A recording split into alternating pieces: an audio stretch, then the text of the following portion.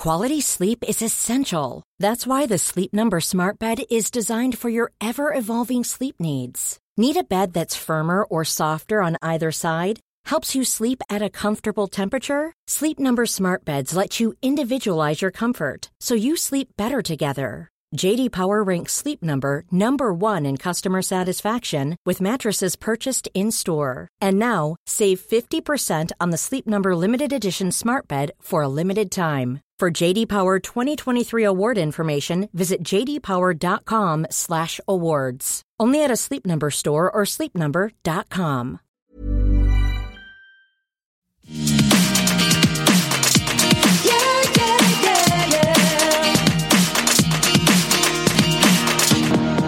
I feel like you're left here holding the bag, and he's over here just the nice guy that everyone loves. No one is ever mad at Schwartz. I've been saying this for years. He makes decisions for himself, and he does shit that pisses people off. So then why is everyone always mad at somebody else about it? Spot on, Ariana. Hello, everyone, and welcome to Everything Iconic with me, Danny Pellegrino. That was actually a clip from last week's episode of Vanderpump Rules, but I've been off from the recaps. I've been recovering from surgery, and when I had the surgery, I knew I was going to be in bed for a few days or a week, and so I wanted to rewatch a show, something I've seen before, so that when I fall in and out of sleep, I can wake up and not feel like I missed anything. So I decided to hop back into Vanderpump Rules. And usually when I rewatch a show before bed or something, I tend to go for The Housewives. But I opted for Vanderpump Rules. And so I'm on season 6. I can't stop my rewatch, but it's been the greatest time of my whole life. These are the best days of my life. Just rewatching Vanderpump Rules from the beginning. My eyes are open to new things.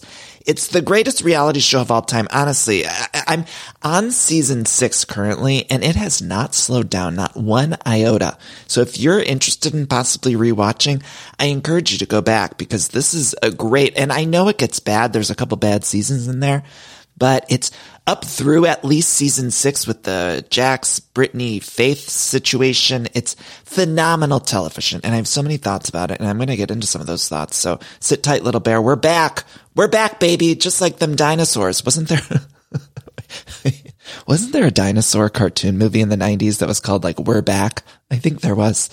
Anyway, I think Vanderpump Rules is back too, because I think the current season is phenomenal. I have so many thoughts about what's going on with Raquel and what's going on with Tom Schwartz and Sheena. And I get mad that they are all mad at other people and each other. And I wish they would just get mad at Schwartz because he just gets to weasel his way out of everything. And I'm tired of it. Although I'm not happy with our Shishi either. And this is going to be a controversial take because I know you guys get mad when I stick up for Katie Maloney, but I do think that I'm on her side for this whole thing because Sheena should not be pressing it. And sooner or later, Katie is going to cold cock that honky Azusa pop star because she's just meddling too much in their divorce. And I have this theory that Sheena knew that Brock was no longer going to be on the show. I mean, I know he's appearing here and there, but last season, Brock was a main cast member in the opening credits. And now this season, he's relegated to just showing up with Sheena or whatever. And so I have this theory that Shishi knew that Brock was demoted, and it was possible potentially that she could be demoted too. Whenever these actors or whenever these housewives or Bravo celebrities feel like they're on shaky ground, then they do really crazy stunts to make sure that their spot is secured for the season. And so that's my theory. I don't know that that's true, but I feel like maybe Shishi thought, got to step it up, got to do something. And so she decided to just get involved with the Katie and Schwartz of it all. But she is encouraging it. And I'd be pissed. And here's the thing. Katie and Schwartz are coworkers at this point. So they're going through not a normal divorce. They both are on this television show. So I think in a traditional divorce, you would just never see this person again. Or you would deal with them when you had to, but having to go to work every day and see this person, certainly you wouldn't want one of your coworkers to be encouraging your divorced husband or wife to be hooking up with another coworker. So I think it's really fucked up. I'd be so pissed if I was Katie Maloney. I'd be so pissed. But speaking of pissed, I want to go back in time for a minute because this episode's going to be Vanderpump heavy again because it's fresh in my brain. And I have been loving my rewatch, and we'll get into Jersey later. If you want to skip ahead to the Jersey talk, I'll put the timestamp in the episode description. But in my Vanderpump rewatch, I've just been finding so many things to love. First of all, LVP is so likable in those early seasons, and I think my brain was clouded by the Real Housewives of Beverly Hills, because in her last couple of years on Housewives of Beverly Hills, I did not care for LVP. But in my rewatch, I'm like, she's likable, she's charming, she's funny, she's in charge.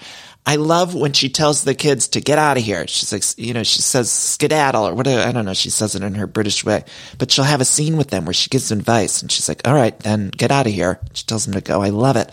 I love it. She's just so charming in those early seasons. And I think they lost the plot of what to do with her in the later years because now she just doesn't fit in, but I like her in that mentorship role. And they weren't doing as many stunts with her in the beginning. Obviously, we had that crazy stunt where she put a brassiere in Tom Schwartz's suitcase as he went to Vegas or something, which was fucking nuts. But that's not what I want to focus on. I wanted to focus on our Kentucky muffin, Brittany Rotten Hill. Now, Brittany is what I believe, this is a hot take, to be the villain of this program.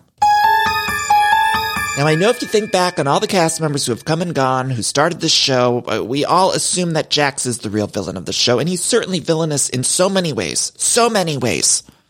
But Brittany from Vanderpump Rules, I believe she came onto this show, and there's something amiss. There's something amiss when you rewatch it, because it feels like she just met this man in Vegas, and this man was awful to her. She moved across the country from Kentucky all the way to West Hollywood, in with this man immediately after meeting him.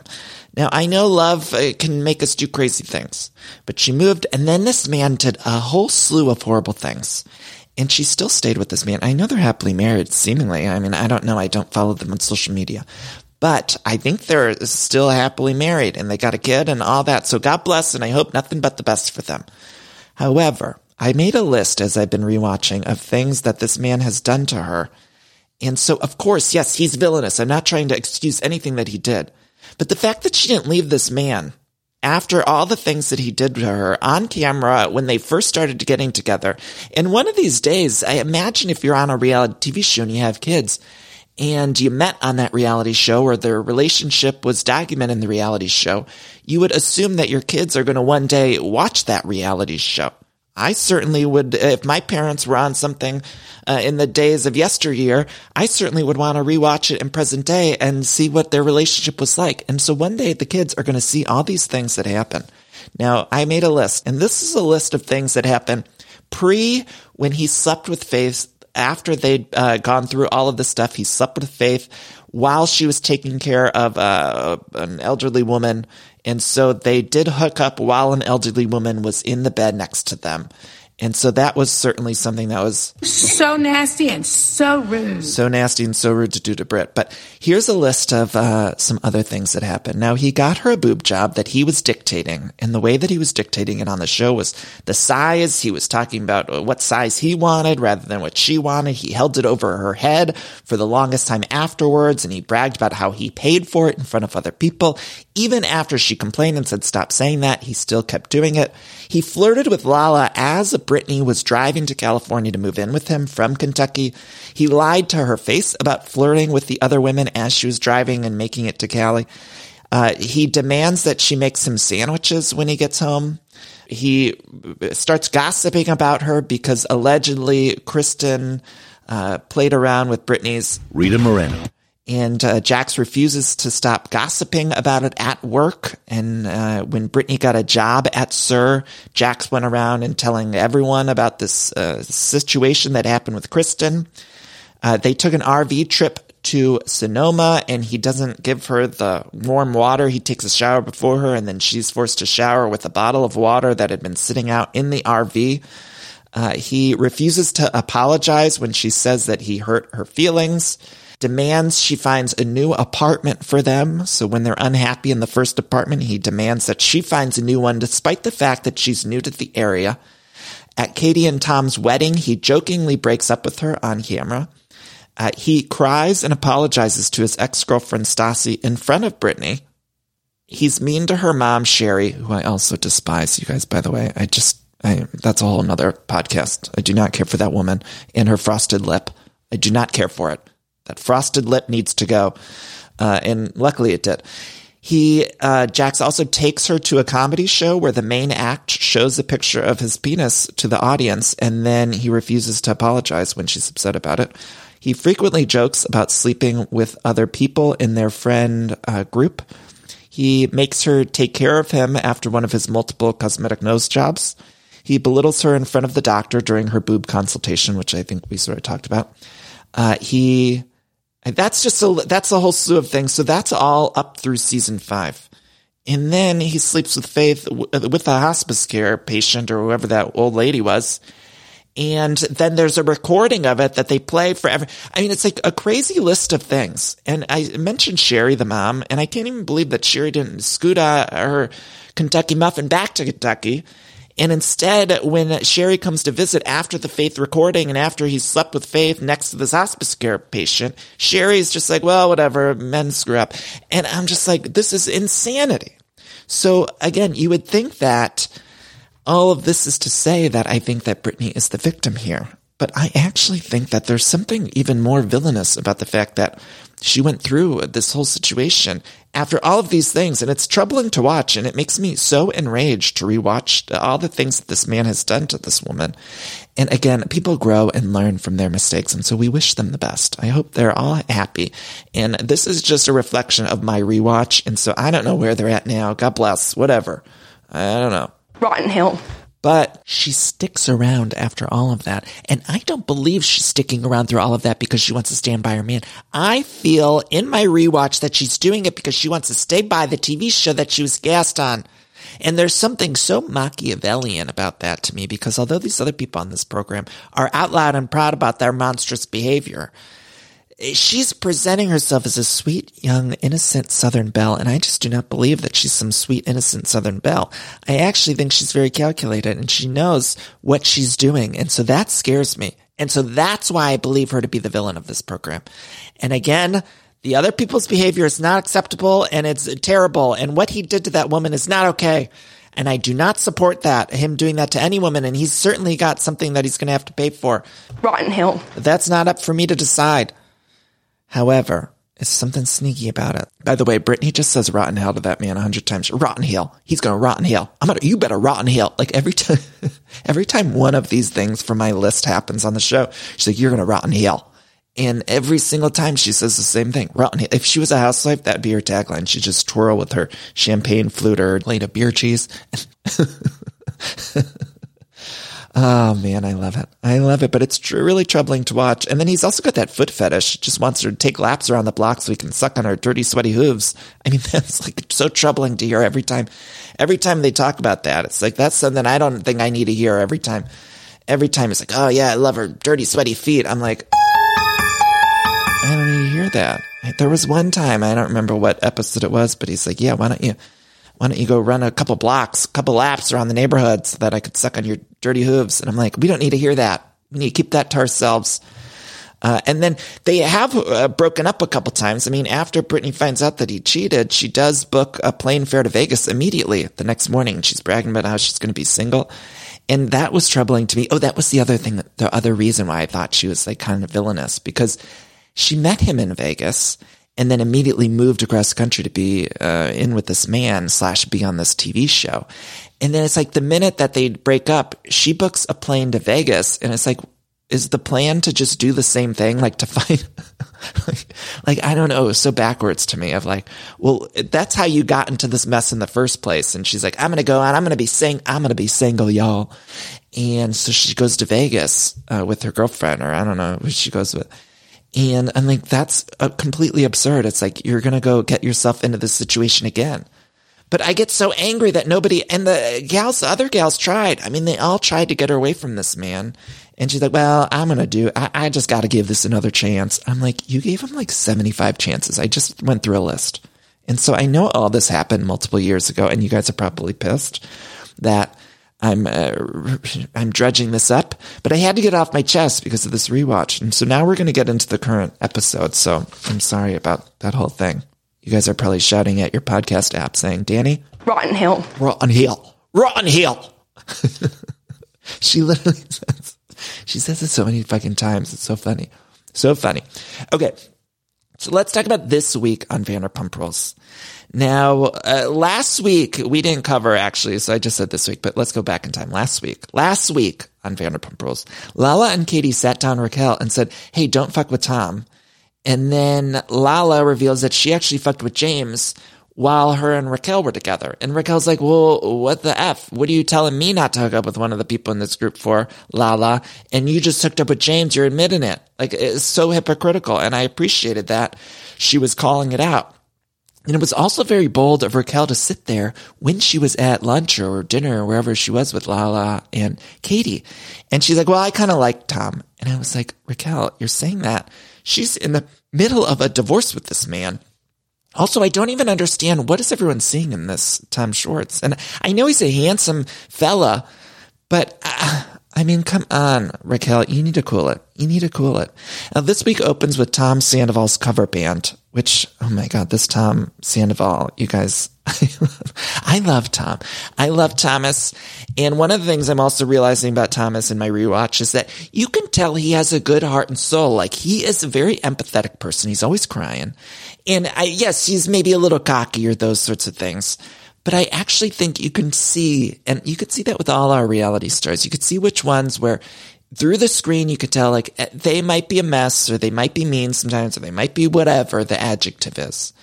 But you can tell when they have a good heart. And there's a lot of other ones who you see and you say, I don't think they have a good heart. You know, you can kind of see through it. And so I think Tom Sandoval, I'm proud of him for that cover band. I love the mustache, and I love that he brought Tom Schwartz's mom's photo on stage and was like making out, and changed the lyrics to Jesse's Girl to Schwartz's mom. And they, it also made me laugh that the Bravo would have had to clear that song. They never play regular pop songs on these shows because they're expensive. And so although it was a parody, so it was probably a little cheaper, they still had to pay a lot of money. And he was just singing about wanting to fuck Schwartz's mom, sweating like Whitney Houston on that stage, gyrating and kissing a photo of and meanwhile, Ariana was just the clap. She was standing up clapping like Kris Kardashian. Like, you're doing amazing, sweetie. Oh, I loved it. I was so happy that they paid to clear that song. And yeah, so he's touring. I guess he's all over the place. I haven't seen him, but he's touring all over. But I love Tom Sandoval.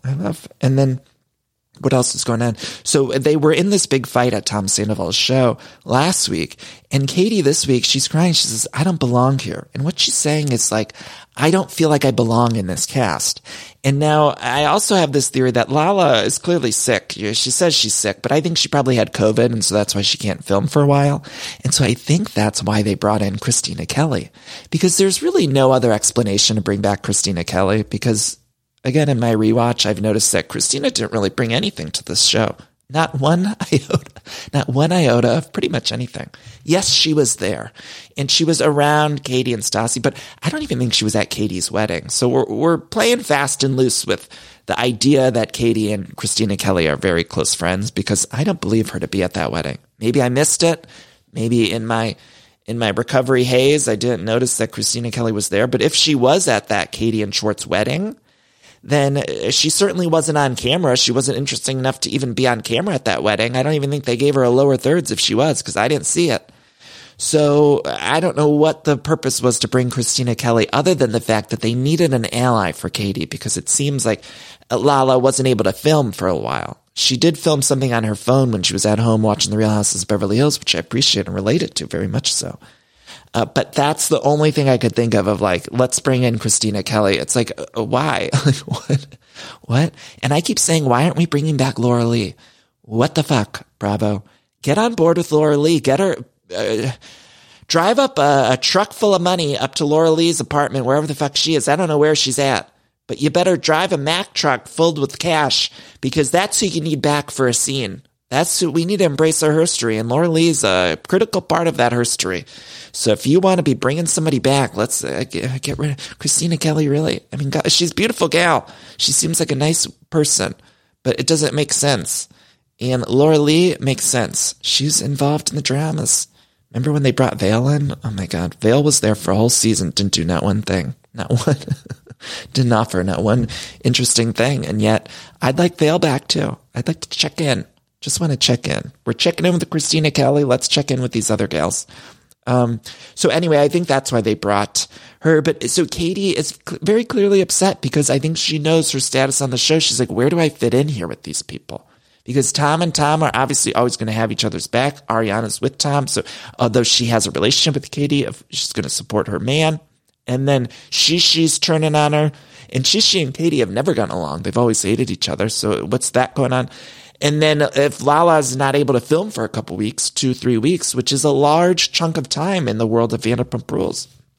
So I think she even said she's worried everyone's going to choose sides and they'll choose Schwartz, but I'm not choosing him.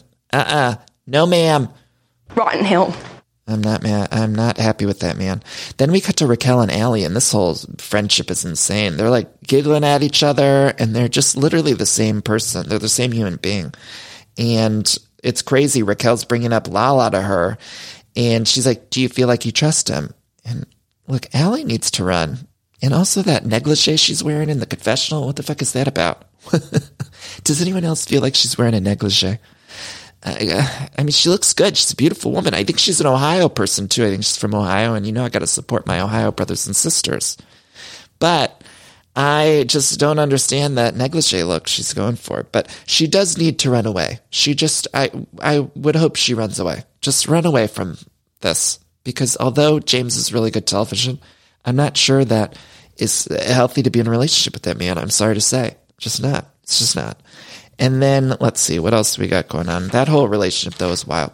Then we see Raquel's drinking excessively in the club and the confessional. She just wants to make out with someone. She goes up to Schwartz and she says to Sheena, should I make out with Schwartz? Ask him. And then Sheena says yes. Sheena said yes. So nasty and so rude. Shishi, you should not say that. I know she's stirring the pot and I'm grateful for the good TV. But Shishi, you need to cool it. That's not good as gold to do that. It's just not as good as gold. It's not okay. And then I think somebody pointed out Charlie was back, and Charlie pointed out, or somebody pointed out, like, what would Sheena do if all of a sudden Katie started making out with Mike Shea or Rob Thomas, or not Rob Thomas. Why did I think his name was Rob Thomas? Rob Valletta. Or who was that other one? She was with Adam. So it's not okay. Sheena's about to get popped in the words of Lala. She's about to get popped. Again, Katie's going to cold cock her honky Azusa pop star ass. It's going to happen because Katie's not happy. It's sketchy. And then what else was sketchy was Tom Schwartz was sitting there and he's looking around. He's like, oh, I can't do it. And then he turns and he says, are we still filming? You guys, I got goosebumps. When he said that, he looked around. He's like, are we still filming? That led me to believe he's like, yeah, I would have probably made out with her right then and there. Which, by the way, he's been making out with people their entire relationship, before the marriage and then after the marriage. In season 6 of Vanderpump Rules, he makes out with some girl, and then everyone just excuses it because he's like, yeah, I was blacking out drunk. And then even Katie at that point was just like, oh, well, like he was just so drunk he didn't know. And I'm like, that is so crazy. Like they were married already at this point. Even before the marriage, it's whatever. But after the marriage, he makes out with someone at a club when Katie's out of town. He's getting drunk, and he says he doesn't remember anything, but he admits to it happening. He's like, oh yeah, it probably happened, but I don't remember any of it, so it's not my fault. And then they're all just like moving on. And I'm like, what is going on here? It's the Twilight Zone. Anyway, I think he would have made out with Raquel right then and there. Now, I feel like I've been hard on Schwartz, and so I do just want to point out his thighs. I want to point out at his house, and I've noticed this a bunch in my rewatch, he's got gorgeous thighs, and I love thigh meat. And so on a man, and I just have to say his thighs are out and he's got gorgeous thighs. And so I want to support his thigh work, whatever his thigh work that's happening. Good job, Schwartz, because it's working for me. And that's probably what's working for Raquel too. She got out of that relationship with James, who's also very gorgeous, but he's got chicken legs. A beautiful man, and that's no shade, but James has some chicken legs. And so she probably saw Schwartz's thigh meat and said, I want to hop on board. And so I understand it on some level. Now at Tom's apartment, which the apartment's about, we got to clean the apartment. We just got to organize that. She comes over though with Tom Sandoval in there trying to redecorate or redesign the apartment. And I was thinking, Schwartz, maybe don't listen to Shishi because I'm not sure that she has interior design sense, especially after seeing her apartment back in season 4 when she had the pictures of the wedding all over the canvas prints. She just had live, love, laugh or live, laugh, love all over the room. I mean, she had so much fucking live, laugh, love. It was like you were walking into the leftover aisle of a Home Goods. I mean, it was like live, laugh, love, the stuff that people aren't buying in the clearance section at Home Goods. She bought it and put it all over that apartment. And so I'm not sure that Tom Schwartz needs to be listening to Sheena when she came in and said, you need to put a mirror there. And I was just thinking, Tom, do not listen to that woman. Like, plug your ears. You know, when you tell a little kid, someone's swearing around them, you're like, plug your ears. I say that to my niece and nephews. Plug your ears, close your eyes. Don't see this. That's what I was shouting at the TV when Sheena's giving her interior design advice. Like, literally listen to anybody else. Any other human being on the entire planet, if you want interior design advice. I call up anyone. Call up Peter. Peter could give you interior design advice better than Shishi, and I've never even seen his apartment. But I know that it's better interior design advice than what Shishi's going to give you. I'm sorry, Shishi. You know I love you, but it's not. You're not the person. And they even made a list on a dry erase board. They were like, here's the things that you need. And I was like, you don't need to listen to this. You need to throw that board away. And I hope to God by the end of the season, when they do a big apartment reveal, that we're not just going to see pictures of Sheena around the house, around his apartment. And also, there's another gal living there with him. I don't know, a friend or something. Did I mishear that? I think there's another gal in the house. And I'm like, why isn't she picking up the slack and running out to Target and getting some stuff for the walls? I'm not saying you got to get anything super expensive. I know he's paying a mortgage and having to pay the rent. But maybe this other gal, she could run to a yard sale with Tom Schwartz and get some things.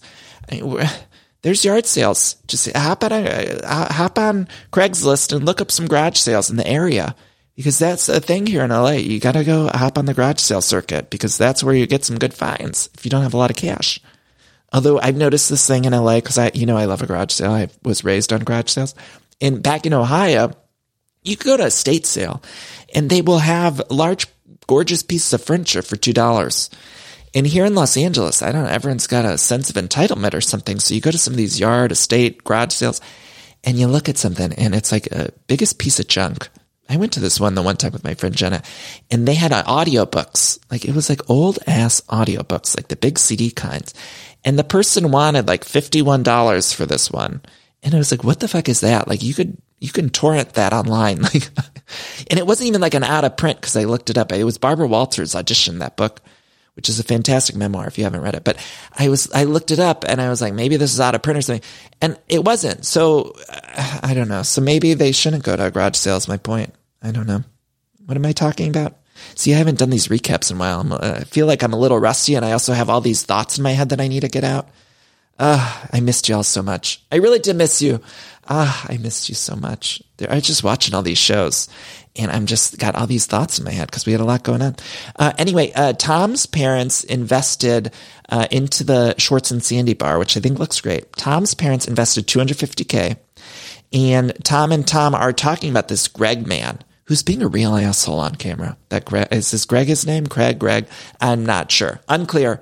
But he's being a big asshole. I do know that. That's clear to me. He sat down with Lisa Vanderpump a couple weeks back, and he's like, these kids don't know anything. And I'm thinking, the only reason people are going to Schwartz and Sandy's is because of those two. So who's this Greg to get on camera? I feel very defensive. Although you guys have been listening to this podcast, and I've been dragging Schwartz outside of his thigh meat. I've been dragging everything else about him. But I'm going to stick up for him again, because they do not deserve this. And I do not feel like this Greg has the best intentions. So it seems like Lisa Vanderpump and Kenny Boyle will be swooping in and helping out to take over for Greg's place in the coming attractions, or in the coming weeks. We're going to see that happen.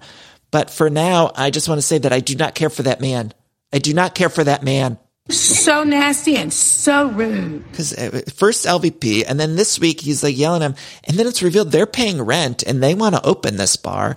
And yeah, it might not be perfect. It might not be perfect when you open it, but you're throwing away $25K for rent every month. Is that what they said it was? I think it was. And this man doesn't want to open because he doesn't give a shit.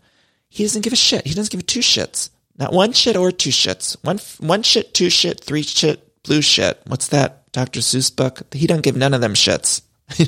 I know that wasn't the actual title of that Dr. Seuss book, but I don't know. Anyway, the point is that man's a monster and I hate him.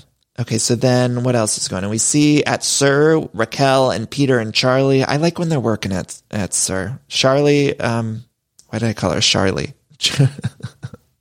Charlie just flew back from the Hamptons. Let's get her on Summer House. I'm a little over the Summer House. I know I say that every season on the show, but something about it just doesn't sit well with me. I just can't. I watch it every week, and I say this every single week, but I kind of hate it. And I don't know what it is exactly. It doesn't sit well with me. It doesn't. But anyway, maybe it would sit well with me. We've got Charlie over there. Get her in the Summer House. It's revealed that James got escorted out of Tom Sandoval's club show. Charlie does try to talk some sense into Raquel. She's trying to say how it's inappropriate to crush on Schwartz. But Raquel says she's got a crush. She can't help it. Then we see Schwartz and Sandy's. They're going to be doing a friends and family event opening, and Sandoval arrives with a full wardrobe. Did you notice that?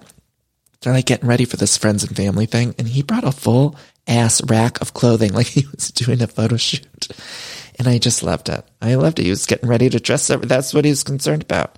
He was getting ready to dress, and he should have helped dress Greg, because that man is not only a monster, but he doesn't seem well dressed, and he's on camera. And so I call on Schwartz and Sandy to do something. I'm not sure that Schwartz really knows how to dress. He's always wearing them flip-flops, open-toed shoes. I got to see that man's. In my rewatch, you know what I've noticed is that Schwartz has always got the hooves out. I'm seeing them hooves every second. He'll go to a nice dinner with Katie or whoever, and he's got them hooves out. And I don't need to see them lower thirds grippers running around my screen every second. Just seeing them hooves stomp all over screen. And I'm like, put on some socks and some shoes, young man.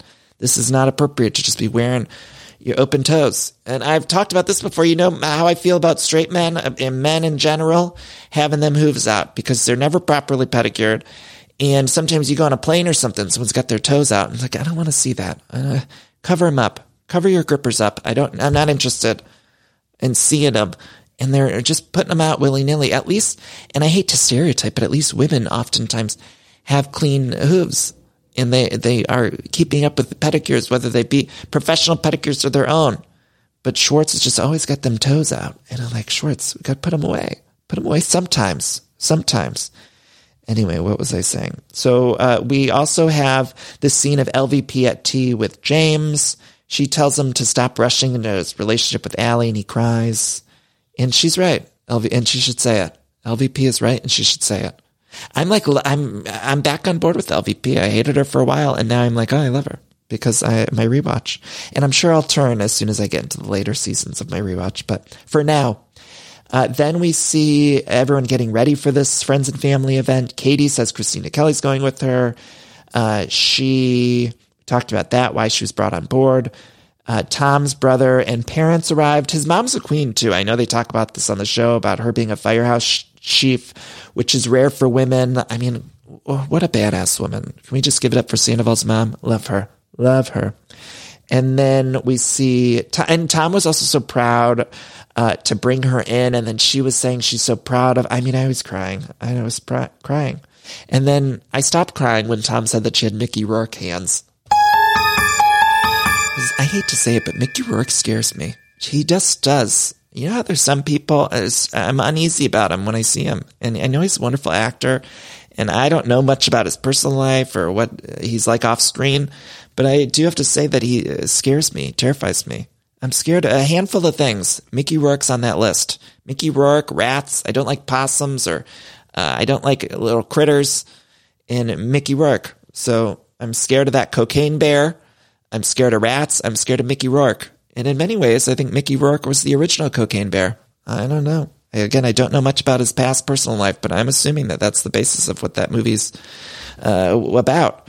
Because I believe in the 80s, probably Mickey Rourke was the original cocaine bear. Anyway, moving on.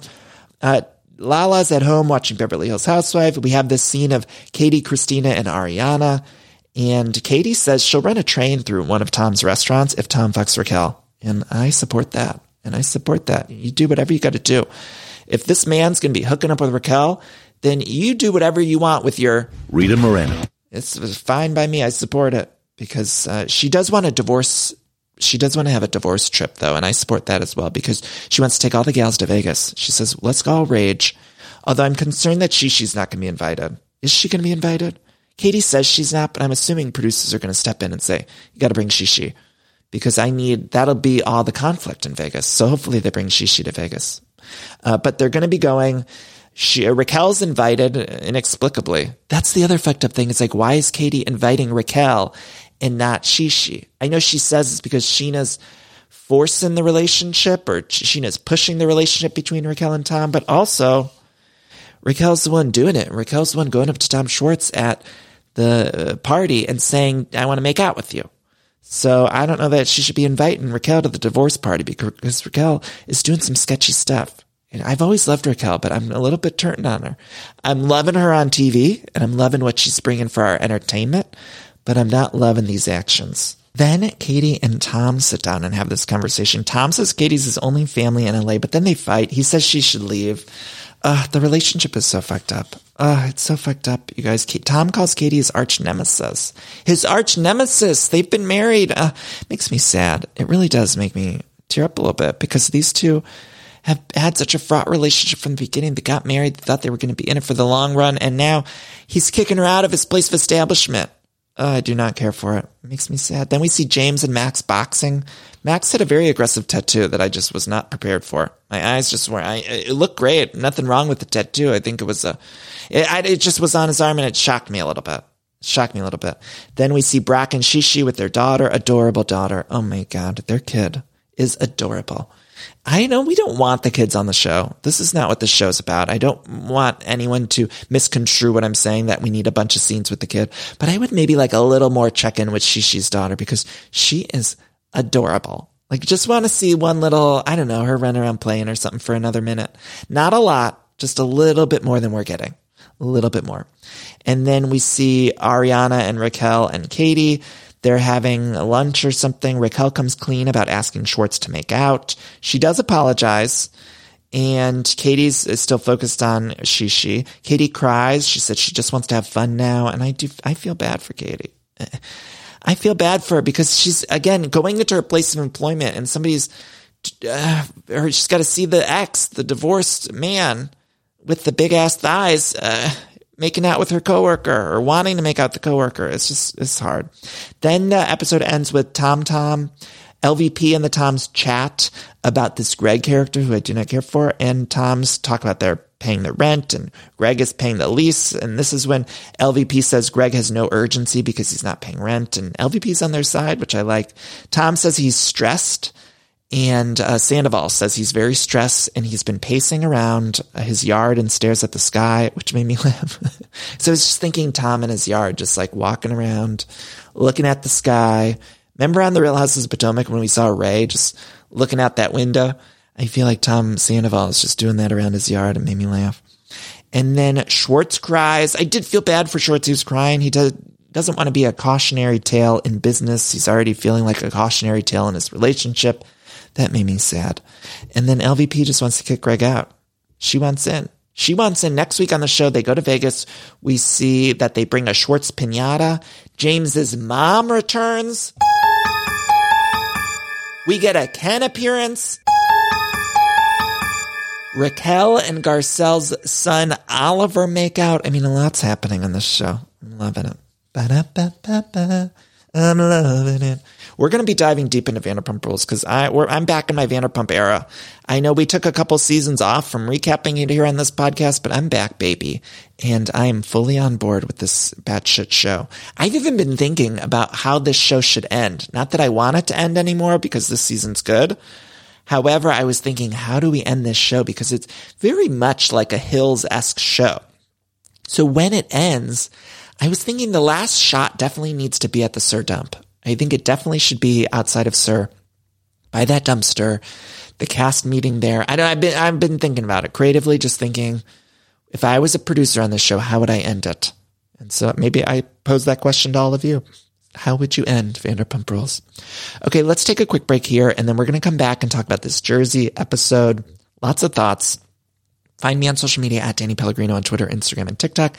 I want to thank Acast for all episodes of Everything Iconic. Be sure to subscribe or follow wherever you listen. That really helps the show out. I also do bonus episodes over on the Patreon. It's patreon.com/everythingiconic, where I recap Sex and the City from the beginning. I do one bonus episode over there a month. More importantly, the show helps, the the support helps to, what am I saying? See, I'm mixing up my words because I haven't done this in a while. It helps to support this podcast over there on Patreon. And if you also want to come see me live, there are still tickets available to Salt Lake, Denver, and Seattle. I'm so excited, you guys. The live shows are going to be in April, and we're going to have a good time. So go to everythingiconic.com. At the top of the page, there's a live show link. Get tickets over there. They're going quick. We only got a few left in each city. So it's looking like hopefully we're going to sell out, but you can still get tickets over there. And we'll be right back. All right, I'm sure a lot of you out there can relate because every time there's a commercial break and I'm watching one of my shows, I'm always hopping on the Redfin app or website because I just want to check out real estate listings. Like, I love checking out real estate listings, even for the houses that I cannot afford. It's my favorite app to use, Redfin. I just got a home, of course, but it was a pretty stressful process. And if I would have known how easy Redfin was, I think it would have helped out a lot. Redfin updates their listings every 2 minutes and sends you personalized recommendations. So finding the home that's perfect for you has never been easier. See something you like? Well, book a tour straight from the app. And when you're ready to buy, an experienced local Redfin agent can guide you through the whole process, making it so easy. And if you're looking to sell, Redfin agents know how to get you the best price possible for your home. That's because they sell twice as many homes as other agents with a listing fee as low as 1%. Redfin's fees are half of what others often charge, which means you'll have more money to put towards your next home. Now that's a great thing. I love using Redfin. I love checking out. If you're buying or selling a home and you need some help with that, check out Redfin. Download the Redfin app to get started. Hey, you guys are our chosen family. Please. Everyone here is really special to us, so thank you so much for coming. We love you from the bottom of our heart. I wouldn't want anyone else here but you guys. Yes. We miss you, Joe. So, thank you very much. Uh-oh. Real Houses in Jersey. That was a clip from this week's episode. Obviously, it all revolved around this whole thing, that a speech that Teresa and Louis gave at their Love Bubble party, which the Love Bubble party was cracking me up because they just had some woman in a bubble in the pool. You can't write that shit. You just can't do it.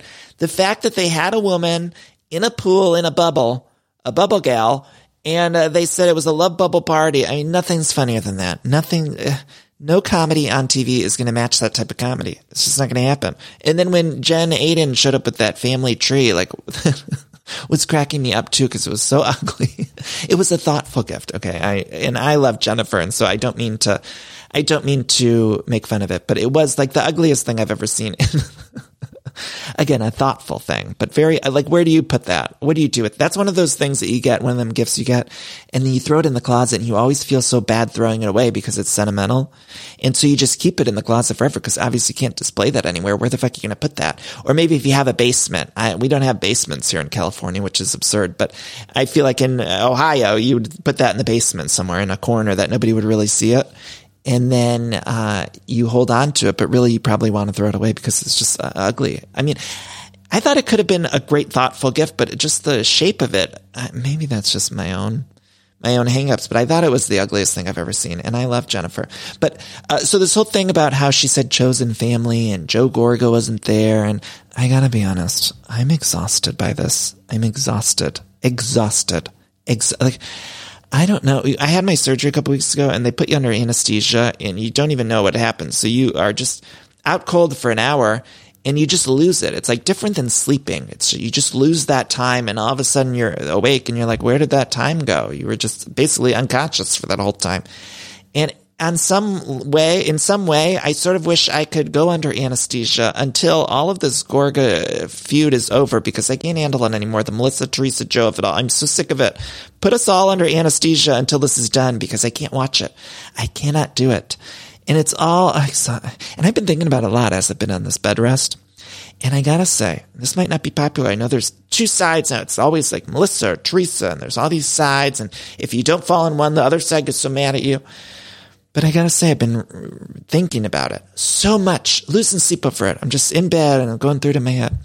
And I have determined, I was thinking about when they joined the show, and this is something that we've talked about ad nauseum, both on the show and off the show, and it's been something that's come up at every single reunion about how Melissa joined the show and whatever. And I go back to that a lot. And I think back to those early days of Jersey. I think it was season 2, 3, or whatever. I think, when did she join season 3? When Melissa joined the show, I don't think that she should have joined that show. I don't think that her and Joe should have joined the show, because I do believe that it was Teresa's thing.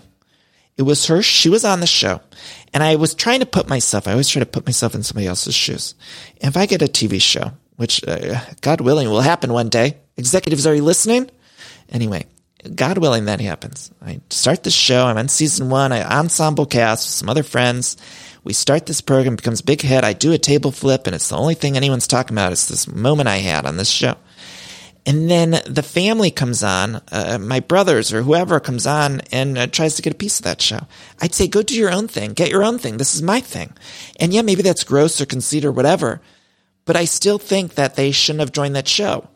And knowing that Teresa didn't want them to join the show, right? Teresa wasn't unclear about that. She was upfront. She's like, "This, I started this thing. Like, let's just let this be my thing." Like, they had a career. It wasn't like these two other people, Joe and Melissa, were people who were striving to be in the media, right? Like, they weren't people who wanted to be actors or musicians or whoever.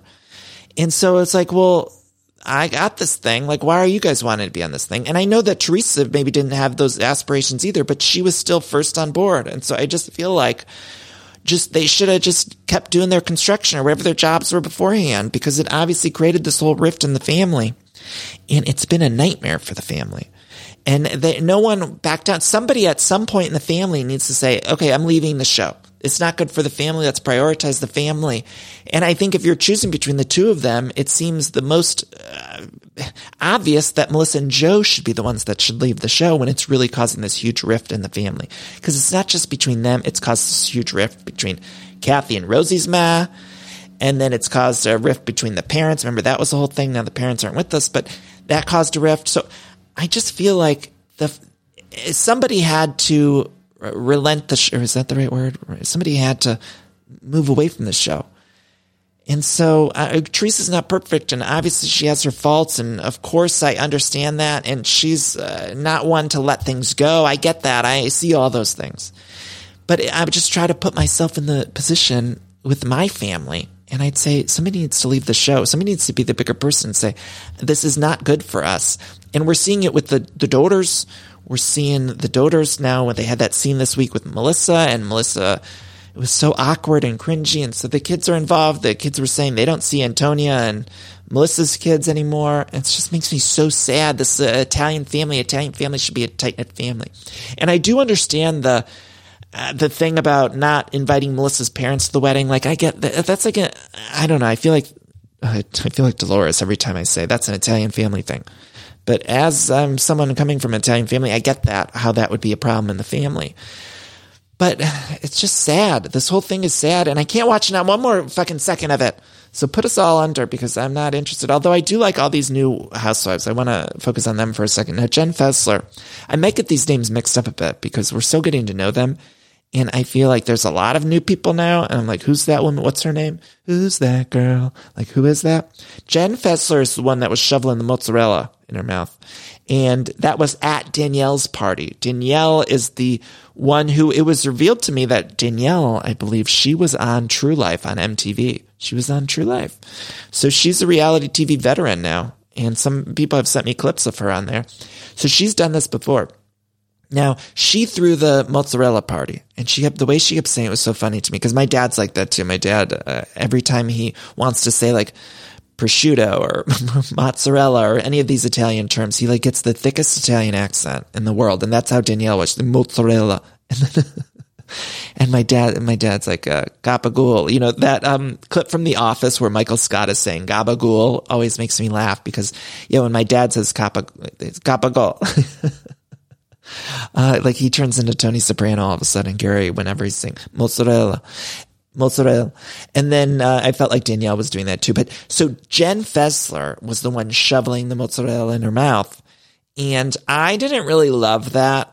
Okay, I was totally against Jen Fessler that week. I honestly, if I had a show to recap that week, I was taking off. But if I was coming to do the recap, I'd say, I don't like this woman. I felt like she was doing too much. And then my opinion changed immediately this week. Opinion changed. And so that's the thing with these shows. We go on this roller coaster ride. And in my Vanderpump Rules recap or rewatch, I've noticed that more than ever. It's like all of these people, they take us on this ride where it's like you love them one minute, you hate them the next. We're supposed to.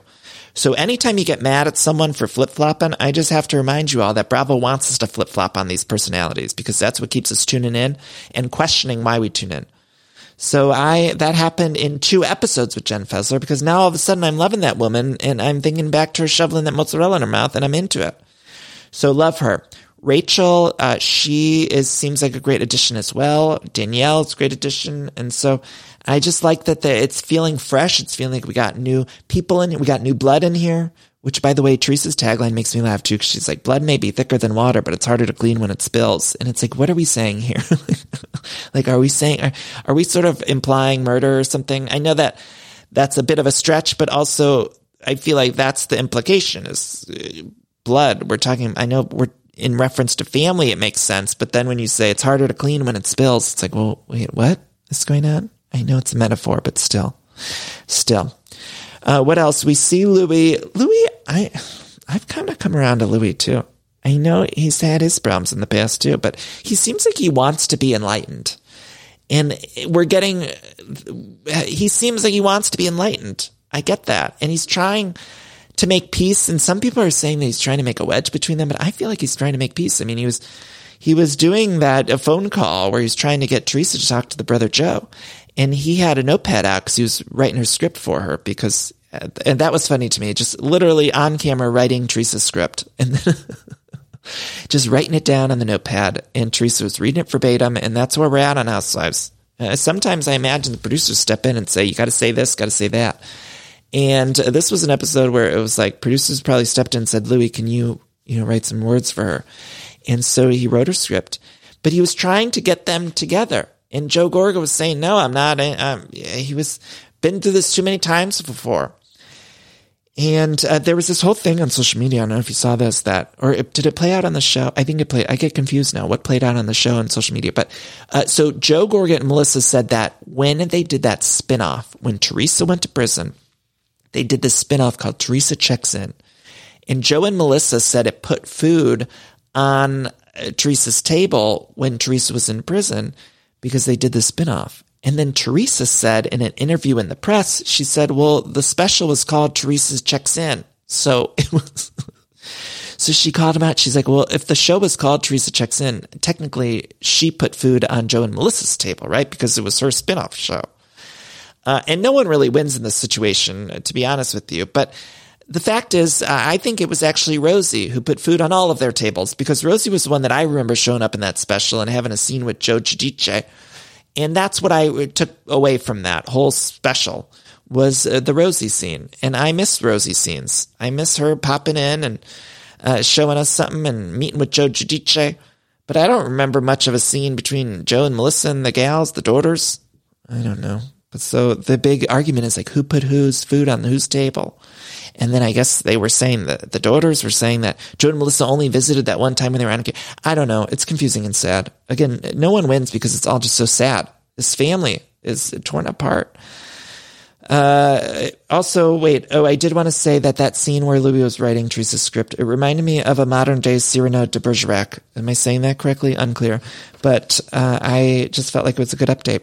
Then we see Dolo and little Frankie. Oh my God. Little Frankie with the small dog on his lap in the capri pants cleaning up that pool. Woo! Matt, turn on the fan.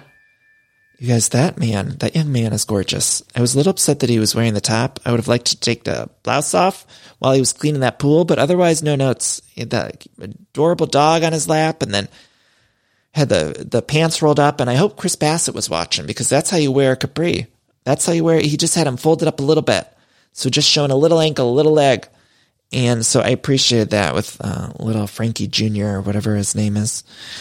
Gorgeous, gorgeous man. And I'm happy that Dolores is putting herself first. She's done with the bullshit. She can't take not one more ounce of bullshit. Even with the mama, the Nana comes over and the Nana's like, oh, I'm eating cake for breakfast. And Dolores is like, I don't give a fuck. Like, Last season, Dolores, or I don't know what season it was, Dolores was trying to get Nana to eat healthier.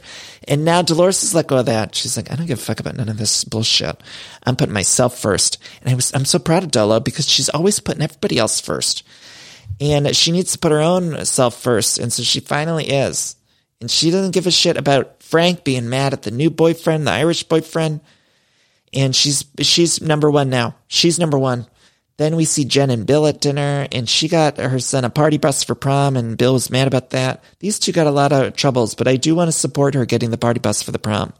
Because I might have told the story, but when I went to prom, we rented a Hummer, an H2 Hummer, which was, well, we didn't even rent it. It was like borrowed from a friend.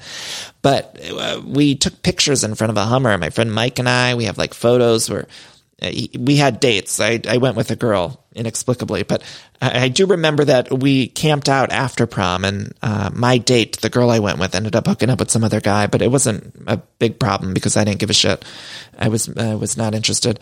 Anyway, the point is we did pose in front of a Hummer, which is so embarrassing. I look back at these photos and I'm like, what were we doing? Just like standing in front of a big ass truck and just smiling. Like, it was so weird. Anyway, so I was happy that she got him a party bus because that's at least for picture purposes down the line. They're going to be happy that they posed in front of a big party bus instead of just some rented SUV or friend's SUV. It's weird. Then we see Jen and Rachel at lunch and they're stirring the pot. They're just saying Jennifer Aydin called them and tried to say one thing or another. I think it was Jen said that she doesn't want to share food, which made me like Jen. I think that's what got me on board with Jen Fessler when she's like, I'm not sharing my plate of food, because Rachel was like, why don't we split this? She's like, fuck no, I'm not splitting that. She's not interested. That got me on board. And then Rachel says Jennifer Aydin confronted her about her nose. Then that happened later too. They were talking about their nose job and Jennifer Aydin was like, oh, you got your bad nose job. I was like, this is not a nice thing to say. Then Jennifer Aydin was calling Fessler to shit talk Marge, but Jen Fessler is friends with Marge, so that's a problem. We have the scene between Dolores and Margaret at the Rainforest Cafe shop or something of the same ilk, because I wasn't sure where they were, but it looked like a lot of like fake greenery was around them, so unclear exactly what that store was. They do call Melissa and they talk about this whole wedding situation and not inviting Melissa's parents and the sisters and whatever. I don't know. Then we see everyone getting ready for the Love Bubble housewarming party. Joe's not going to go, but Melissa does show up. She's just making an effort. And I know that I was mean to Melissa before, but I got to say, Melissa's hair and makeup for the Backyard Barbecue Love Bubble party, I really enjoyed it. I loved her outfit. I thought she looked beautiful, looked stunning. I liked it. At this party, one of the things that I liked about Danielle, I know she got in this fight with, what's her name, Jackie? But what I want to focus on is the fact that she wanted a to-go plate, because I really related to that. As an Italian from Ohio, I support to-go plates. Every family function I've ever been to, my mom sends people away with plates of food. She has those to-go plates ready in her cupboard. Anytime she has people over, she sends everybody with their own meals. And so that made me feel at home. Danielle was thinking, where's my to-go plate? And I love that. When you go to a party, it's nothing better than when we can get a to-go plate, because oftentimes people have too much food anyway and it goes to waste. So I like the fact that she wanted a to-go plate. And so that's why I love Danielle. Melissa did get mad about the chosen speech thing. She goes and cries off camera. That was the other thing. I was like thinking, as a reality star, you need to be crying on camera. You should not be just walking away and when you got tears coming. When the waterworks are coming, you find the red light and you stare right into it. And that's what you got to do. That's what you signed up for. That's a job description. So anyone who's listening who's on reality TV, it behooves you. I behoove you to start crying on camera. Don't say, oh, I got to go. Because I don't know. And she should know that. Maybe the tears weren't real, because otherwise she should know that you do it on camera. Where's the red light? I'd say, producer, where am I looking? Where's my lens? Because I got a tear coming.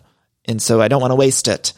So she just went in the bathroom or something. I'm like, I can't have this. I need you on camera, Melissa, because that's going to be more compelling TV. Anyway, what else is going on? That's the end of the episode. There's this fight between Rachel and Jennifer Aydin. They keep calling each other fucking idiots. Like that. Fucking idiots. You're a fucking idiot. Fucking idiot. Oh, I loved it. And then Jen says, don't let the door hit you on the way out. And Rachel's like, there's no door, you fucking idiot. Oh, I loved it. Rotten Hill. Rotten Hill. Rotten Hill. She said, Rotten Hill, Jennifer Aydin. Rotten Hill. Anyway, that's the end of the episode. Next week, we get Danielle's party, Teresa's wedding dress shopping, a little Jennifer Aiden versus Marge. I don't know about Jersey this season, you guys. I'm sorry. I don't mean to be pessimistic about it because I love my Jersey Gales. But this feud that's been going on for so many seasons, it's feeling played out, and I can't do it. I can't do not one more minute of it. I love decorating the house and getting furniture, but sometimes it could be overwhelming to design a space. And so luckily, I'm here to tell you about a company called Cozy. Now, Cozy is fantastic, a North American company that thoughtfully designs furniture made for modern living. Now, Cozy strives to provide the best furniture shopping experience with elegant, super high quality products, plus fast delivery and easy assembly, which is really important to me because I do not like putting together furniture. So the easier, the better for me. Now, Cozy offers beautiful, customizable sofas and sectionals that are made to adapt in time. This means customers can add seats to the sofas over time. Maybe if you're extending your family, you might want more space on the couch. Cozy also offers a great range of coffee tables, washable rugs, wall shelving, credenzas, TV stands, and accessories. So much. It's thoughtfully designed furniture made for modern living. There's an outdoor sofa and tables collection that is fantastic. It's called the Mistral. So you can choose the perfect sofa configuration for your outdoor setup. Cozy also opened its first retail space on Queen Street in Toronto to push the experience to the next level and allow customers to engage physically with the products. So transform your living space today with Cozy. Visit cozy.com, spelled COZEY, to start customizing your furniture today. Again, that's Cozy, COZEY.com.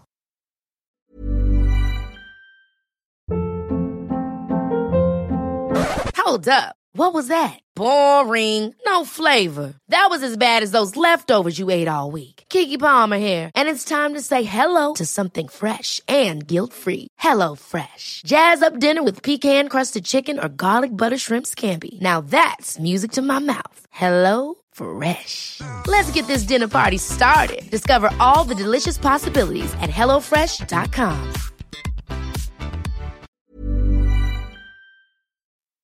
So anyway, that's the end of the episode of Everything Iconic. Thank you all. Potomac, real quickly, the Potomac reunion, I think it's been good, although I do think we need a shakeup on Potomac. I'm sorry to say, but something needs to happen over there in Potomac because we're hiding all this stuff, and it's clear to me, nothing's been more clear than the fact that production very much hates Robin Dixon.